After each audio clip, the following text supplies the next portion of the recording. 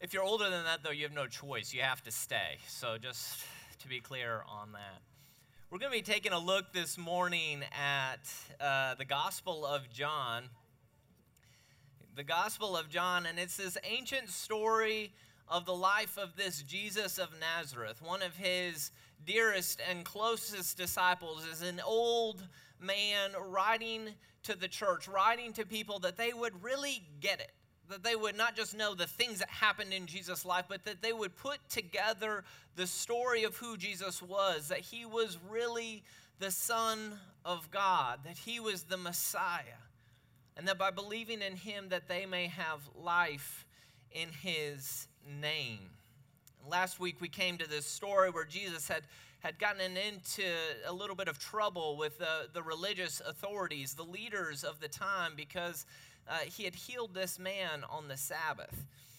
And so here we're going to pick up kind of mid-story on this response that Jesus has to their accusations, his response to them of them saying, you can't possibly be a good guy in our world. So join with me. John, we're going to start in chapter 5, starting in verse 18. Or Jesus had just said in verse 17, but Jesus answered them, my Father is working until now, and so I am working as well. This was why the Jews were seeking all the more to kill him, because not only was he breaking the Sabbath, but he was even calling God his own Father, making himself equal with God. So Jesus said to them, truly, truly, I say to you, the Son can do nothing of his own accord, but only what he sees the Father doing. For whatever the Father does, that the Son does likewise. For the Father loves the Son, and shows him all that he himself is doing. And greater works than these will he show him, so that you may marvel. For as the Father raises the dead and gives them life, so also the Son gives life to whom he will. The Father judges no one, but has given all judgment to the Son, that all may honor the Son just as they honor the Father. Whoever does not honor the Son does not honor the Father who sent him. Truly, truly, I say to you, whoever hears my word and believes him who sent me has eternal life. He does not come into judgment, but has passed from death to life. Truly, truly, I say to you, an hour is coming and is now here when the dead will hear the voice of the Son of God, and those who hear will live. For as the Father has life in himself, so he has granted the Son also to have life in himself. And he has given him authority to execute judgment, because he is the Son of Man. Do not marvel at this, for an hour is coming when all who are in the tombs will hear his voice and come out, those who have done good to the resurrection of life, and those who have done evil to the resurrection of judgment. I can do nothing on my own. As I hear, I judge, and my judgment is just, because I seek not my own will, but the will of him who sent me. If I alone bear witness about myself, my testimony is not true. There is another who bears witness about me, and I know that the testimony he bears about me is true. You sent to John, and he has borne witness to the truth. Not that the testimony that I receive is from man, but I say these things so that you may be saved. He was a burning and shining lamp, and you were willing to rejoice for a while in his light. But the testimony that I have is greater than that of John. For the works that the Father has given me to accomplish, the very works that I am doing, bear witness about me that the Father has sent me. And the Father who sent me has himself borne witness about me. His voice you have never heard, his form you have never seen, and you do not have his word abiding in you, for you do not believe the one whom he has sent. You search the scriptures because you think that in them you have eternal life, and it is they that bear witness about me. Yet you refuse to come to me that you may have life. I do not receive glory from people, but I know that you do not have the love of God within you. I've come in my Father's name, and you do not receive me. Yet if another comes in his own name, you will receive him. How can you believe when you receive glory from one another and do not seek the glory that comes from the only God? Do not think that I will accuse you to the Father. There is one who accuses you, Moses, on whom you have set your hope. For if you believed Moses, you would believe me, for he wrote of me. But if you did not believe his writings, how will you believe my words? This is the word of the Lord. Pray with me.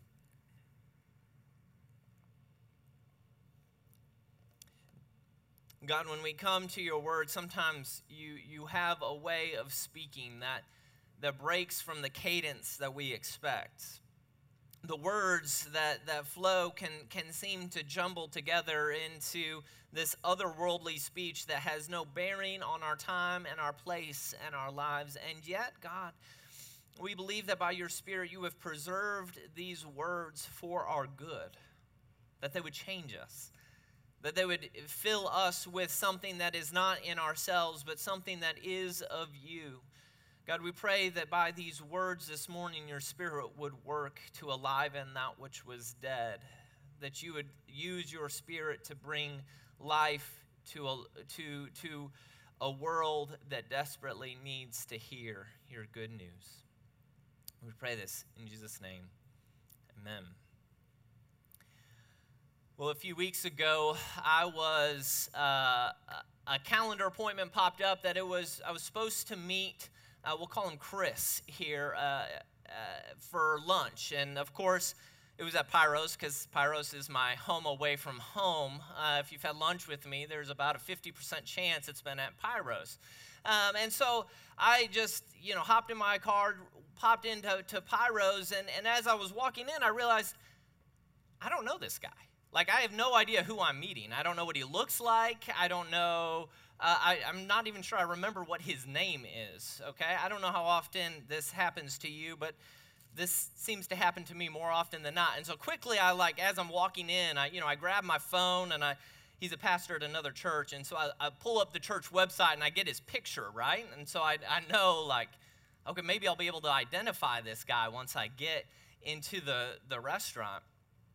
And so I walk in, and there's no one standing kind of by the door like they're waiting for someone. And so I think, well, I must have beat him here. Let me go walk and kind of scan the tables and make sure he's not already here somewhere hiding. And so I walk to the back of the restaurant, and I'm scanning every table, every single face in the restaurant I look at. And I'm about to turn and leave, and this voice, 2 feet behind me, 2 feet behind my back, goes, "Ben?" And I turn, and the man who said Ben to me is not the man who's on the picture in my phone, right? I swear my first thought was, do we know each other? Have we ever interacted before? Because, the guy behind me had a completely different haircut than the guy in the picture, right? He had an entirely different style of clothes. If I was to judge him on his style, I would think this was two entirely different people, right? His beard was now gone and shaven. I had no idea who this man was, even though I was looking for a man I knew I didn't know. Ben? And I swear to you, my initial thought was oh, hey, I'm looking for someone else. I'm sorry. I can't talk to you right now, right? But of course it was Chris, right? It was Chris, this man that I had lined up a few weeks ago to meet. Chris, whose picture I had looked at on the phone, and yet when I was there, just 2 feet away from him, I looked him square in the eye and then turned and kept looking for him somewhere else.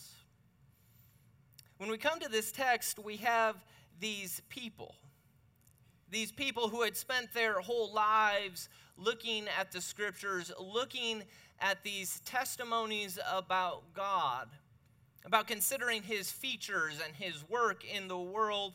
And yet when they come to Jesus, when they have God incarnate sitting in front of them, 2 feet away, close enough that they could see him in his eyes, they could smell his body odor, right? They could see the drip of sweat on his forehead. They were so very close. And yet they didn't recognize him. Not only did they not recognize him, they actually would begin, as we're told in this text, that they were planning and seeking to kill him, to violently dispose of him because they were so sure that he didn't match the picture that they saw on their phone, so to speak. That they thought this must surely not be the Messiah. This must surely not be the Son of God that we're told of. And yet the tragedy of John, and the tragedy we'll come back to over and over and over again in this text, is that he is exactly the only person that they need to recognize. He is the only source of life. It is by believing in him, by knowing who he is, by responding to him as God, that these folks can experience life. Not just any life, but eternal life, good life, full life in his name. And yet they are about to push him away. The verses we read at the end, Jesus says to them these unbelievable words: you search the scriptures because you think in them you have eternal life. But it is they that bear witness about me, yet you refuse to come to me that you may have life. There's a tragic event that's about to unfold. That they would be in the very presence of the Son of God. And not just walk away not knowing who it was, but to have violently opposed him, violently put him to death. And they didn't just violently oppose him because they didn't know. They violently opposed him because they believed in a false religion. Their religion was actually what is blocking them from seeing just who Jesus is. So my desire for us is to not be in that same place, right? The desire is not for us to come within 2 feet of Jesus, the Son of God, and yet somehow be blocked, yet somehow be blinded from who he is and what he is doing in the world. And so I want us to look. I think this passage shows us 2 different ways that they should have recognized who Jesus was, that he was the second person of the Trinity, that he was the Son of God, why they didn't recognize him. And then finally, how we can avoid their error. So first, we want us to take a look at the first way that they should have recognized that Jesus was the Christ. It was that he looked exactly like the Father. Verses 19 here through 24 kind of pick up on this theme. And it's a picture of a father and a son. It plays up this relational analogy, which in the ancient world, a father and a son would have their normal father-son relationship, but they would also more than likely be an apprentice relationship, right? The son would learn a trade, a skill from his father. He would become his father's apprentice. But perhaps if Joseph lived long enough in Jesus' adolescent life, Jesus would have followed and looked at his father. He would have tried to imitate his father's carpentry and practice his skill. And so the text tells us that the son can do nothing on his own accord, that he only does what he sees the father doing. That the father is a dad who delights in showing his son just what he's doing in the world so that the son can mimic it, can imitate it. These religious leaders hate and have vilified Jesus because of the things he's said, the things he's done, the way he's related with people in the world. Yet Jesus says to them, he says, you should see exactly what I'm doing because I'm doing exactly what God has been doing. Just as the Father gives life to those who are dead, that is the same thing that I am doing. I'm following the footsteps of the God you claim to worship. Secondly, in verse 22, he says, the Father who in the Old Testament has the unique and total and absolute right to judge and bring judgment upon those who would bring harm into his world. God, the Father, who has that absolute right, has entrusted it, here the text says, to the Son. So just in the same way that God brings life, Jesus brings life. In just the same way that God is said to bring judgment, now we see that Jesus is the one who brings judgment. That Jesus, to look at Jesus is to see God, right? This is to get into some kind of messy and murky theological waters here, right? If you've heard this doctrine of the Trinity, that there are these three persons who are of one substance, that are the same and equal in power and glory. It's one of those things that if you think about it long enough, your mind will explode, okay? But if you think about God as being something completely other than us, it kind of makes sense that we wouldn't get it, doesn't it? What Jesus is telling to them is you don't have to understand the rocket science of the intertrinitarian dialogue to understand that we're doing the same thing. That you as a human are going to experience God, one God, God the Father, God the Son, God the Holy Spirit. They have different functions and they have different forms and they have different work that they do, but they are an experience that we encounter as one, right? When you pray to God, you pray to God the Father, Son, and Holy Spirit.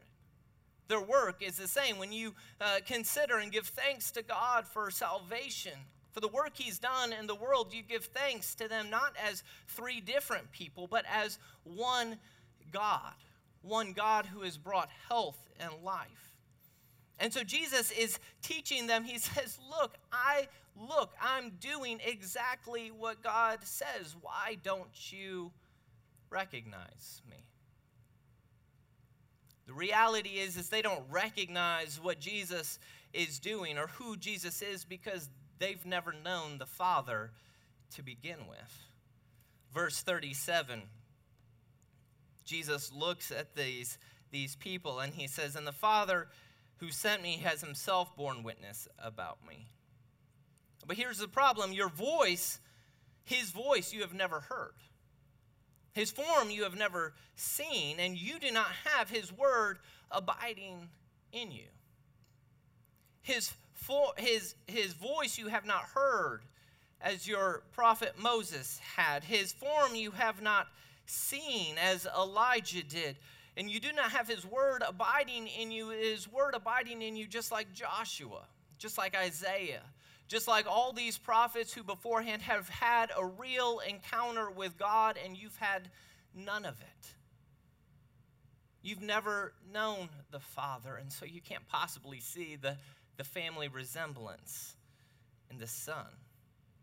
But here's what I think is important. The reason why they didn't understand who God really was, who God the Father really was, is because they had taken the God the Father of the Bible and they had inserted a caricature, a cartoon drawing of who God was. And God was, in their minds, this law-loving God, a God whose affinity for laws made him treasure and value and love people not based upon their worth, but based upon their performance, based upon the way that they could toe the line or maybe even exceed it, right?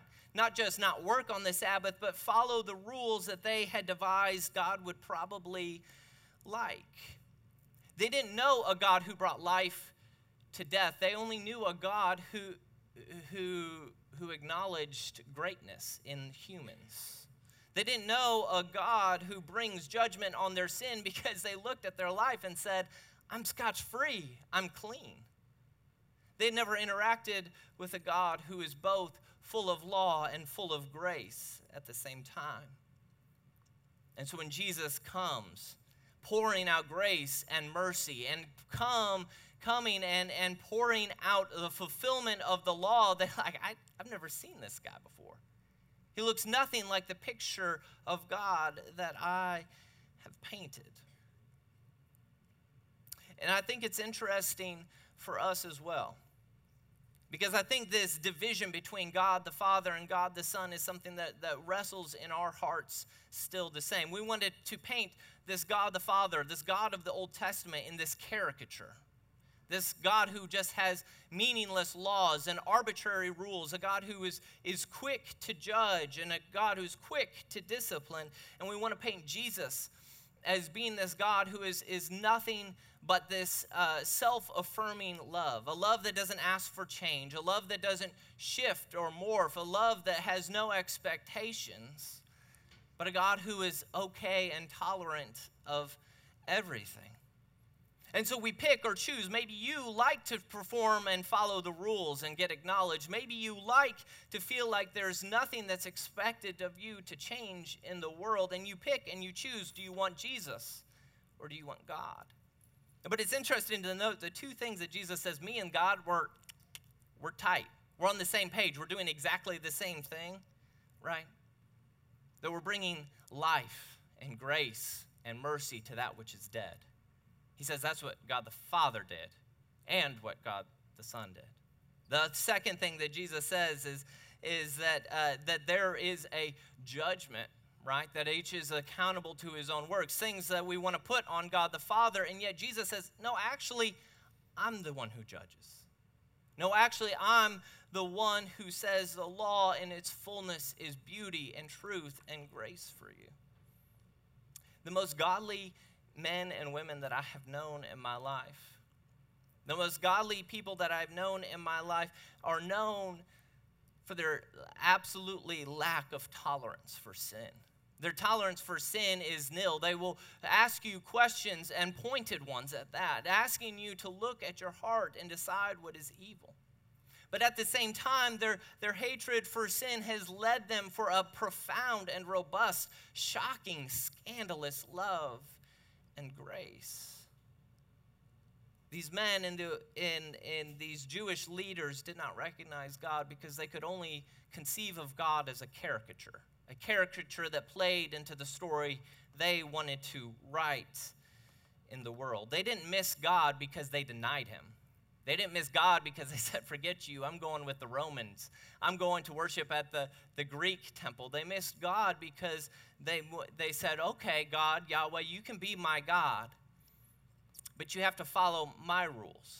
You're going to be a God that does what I think you ought to do. That you're going to be a God who follows and presents yourself in such a way that makes me feel comfortable, that makes me feel acceptable, that makes me feel like I am in control.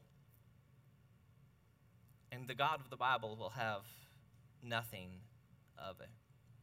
And so it comes to us, what is it that we respond to God? When God calls us out on our sin, do we call him an unloving God, a God whose lack of tolerance, a God who is completely unlike Jesus, or will we look at him and call him Savior? When he calls us out on our self-righteousness or our desire to be good and perfect to our own standards, will we look at him and call him a licentious heathen? When he calls us to love and to enter in to places that are scandalous and sin-filled? Or will we call him the life giver? We must recognize Jesus as the Christ, recognize Jesus as the Son of God, because they both are true at the same time. We must be conformed by him, by the reality of who he is, and not our own caricature. The second reason that they should have recognized Jesus, the second reason that they should have known who he was and just why he mattered in their world, was because they were told. They were told, right? You imagine if I went to that meeting at Pyros and Chris says to me, Ben, and I turn around and I look at him and I see this face that I don't recognize, this face that I don't believe in, and I go, no, I'm sorry, I'm here for someone else. And so, well, my name's Chris. And I work at this church, and here are our mutual connections, right? He tells me all the background of how we set up the meeting, and I look at him and go, I don't think so. I don't think you're right. I think you're telling me something that's a lie. Then imagine that like our mutual friend who set up this lunch date came in to the restaurant, and he comes into the restaurant, and he says, oh, Ben and Chris, so glad you guys finally got to get together, right? I'm sure you guys have caught up by now, and I pulled out my phone, and I was like, no, I'm pretty sure this isn't Chris here. I'm pretty sure this is somebody else faking to be Chris. I'm just going to go back up front and wait for the real Chris to come. Right? It's ludicrous. It's a ludicrous idea, and yet that is exactly what Jesus accuses these people of. He tells them in verse 33 and 35, he says, you don't have to take my word for it. Look, it's like reading Rainbow, right? Don't take my word for it. There's John the Baptist, this man who intrigued you. He could appeal and he could draw in crowds, and so you gravitated towards him. And he told you, I am the Christ. Verse 36, Jesus says, you can look at the things I'm doing, these miraculous signs that have been provided to you, and you can clearly see that I am the Christ, the Son of God, the second member of the Trinity. In verse 37, he says, the Father himself has spoken and told you who I am. And then finally, in verse 39, and again in verse 46, he says to them, you don't just have these current testimonies, you have the very words of God in Scripture. This law that you claim that you study, these prophets that you claim to listen to, these psalms that you sing every week on the Sabbath, these all tell of me. If you really believe them to be true, you would recognize who I am. But they didn't. Why? Was it that they took the Scriptures too seriously? Was it that they got so caught up in the minutia that they missed the big picture? No, it's that they didn't take the Scriptures seriously enough. Because they came to the Scriptures, verses 43 and 44, and they will tell us that they come to the Scriptures looking for something. They come to the Scriptures with an agenda. Look at verse 44.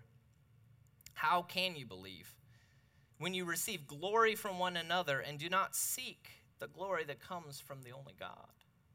See, they came to the Scriptures, these Scriptures that Moses had written, and they came to them seeking and looking to find glory, seeking to find attention and self-affirmation because of their obedience to the law, seeking to find comfort at how good they were, that they were on the winning team.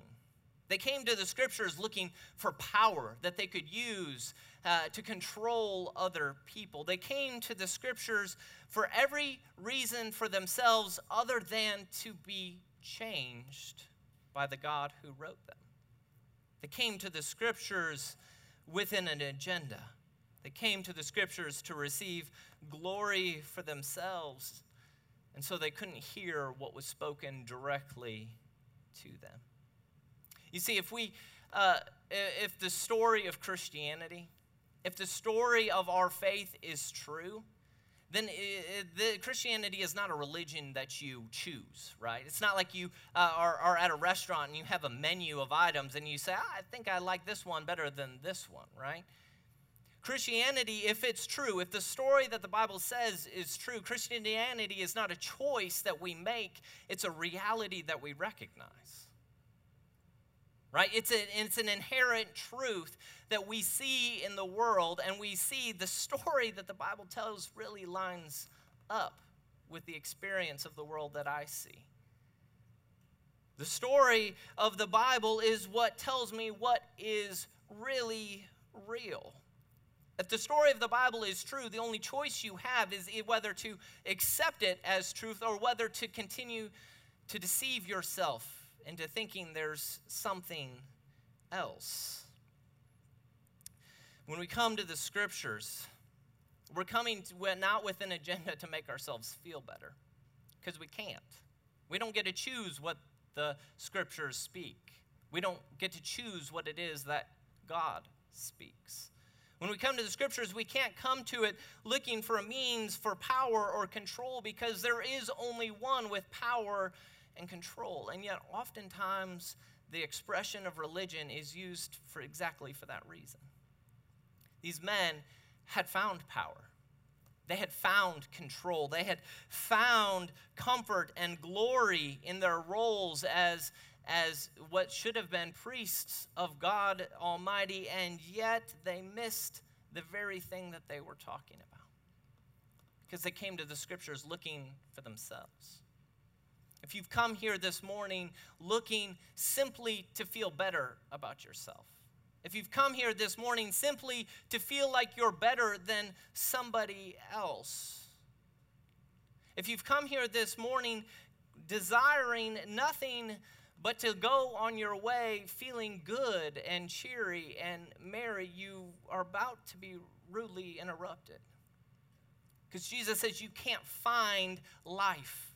You can't find the eternal life in the words. You find them in the one whom the words talk about. You find them in Jesus. So are we coming here this morning to be comforted in our own goodness? Or are we coming here to interact with a God who makes us good? Are we trying to listen to the words God has for us? Or are we trying to manipulate the words to defend this caricature of who God is or who Jesus is that makes us feel like we're in control? To recognize Jesus for who he is, to gain access to the life that is found in him, we need to come to him on his own terms. And so the question that this text leads us to ask is, have we done it? Have we recognized the real Jesus, or has a false religion, a distorted mistruth blocked us from being able to see it? Have we made Jesus say the things we want him to say and made God blend into the distance? Have we heard a word from the Lord but been uncomfortable with a friend of sinners? Have you created a one-dimensional God, a God who just wants you to be, quote, a good person? And yet he tells you nothing of what it means to die with him, that you might rise with him. Do you find yourself presuming in your day-to-day life that, my relationship with God, we're on good terms, everything's okay? And you find yourself believing that not because you trust and rely on his mercy and his forgiveness and his kindness, but because you've convinced your heart that you've got nothing to repent of?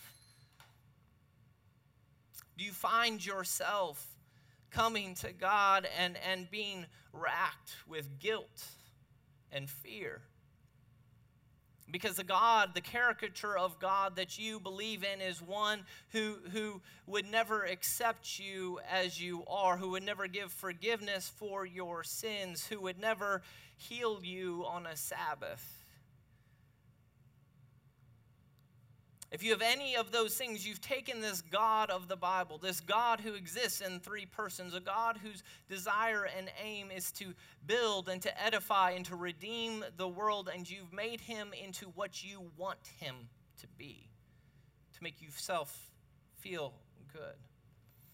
Because the question at the end of the day for us is that there is a reality that John wrote these words because he knew that we were going to be prone to make God fit our story. He knew that we would be prone to be like these authorities who misinterpreted, who failed to recognize Jesus for who he was and what he was doing in the world. But as we come to Jesus, we don't come to him as people who have it all figured out.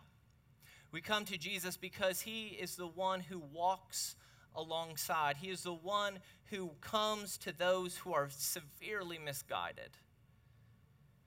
And he tells them that you have rejected me, and it is only in me that you may have life. But to tell them you refuse to come to me is also to invite them to come to him, right? To say you have not found life because you refuse to come is to say, come who are anxious and weary. Come those who have perceived God as hating you. Come to those who think God is a fanboy of yours. And he says, come that you might find real life. Come and be discomforted by the reality of a God who is not you, but has your best in mind. Come to the God whose love for you and whose mercy forgives even those who reject, even those who plot, even those who hate. John writes this that we might see ourselves in their doubts and that we might repent. And by repenting and believing in Jesus of the Bible, we might find life in his name and not our own. Pray with me. Father, we come to you this morning, Lord, as people who are prone to make up a story, prone to find affirmation wherever we can squeeze it in, and yet you tell us of yourself. You tell us of a world that we can't control and of a love that is so fierce in its application we can't even comprehend it. Father, I pray that we would see you in Jesus, in your life and in your judgment, in your hope and in your love, that we would see you unified in this purpose to bring life to those who are dead, including us. Pray this in Jesus' name. Amen.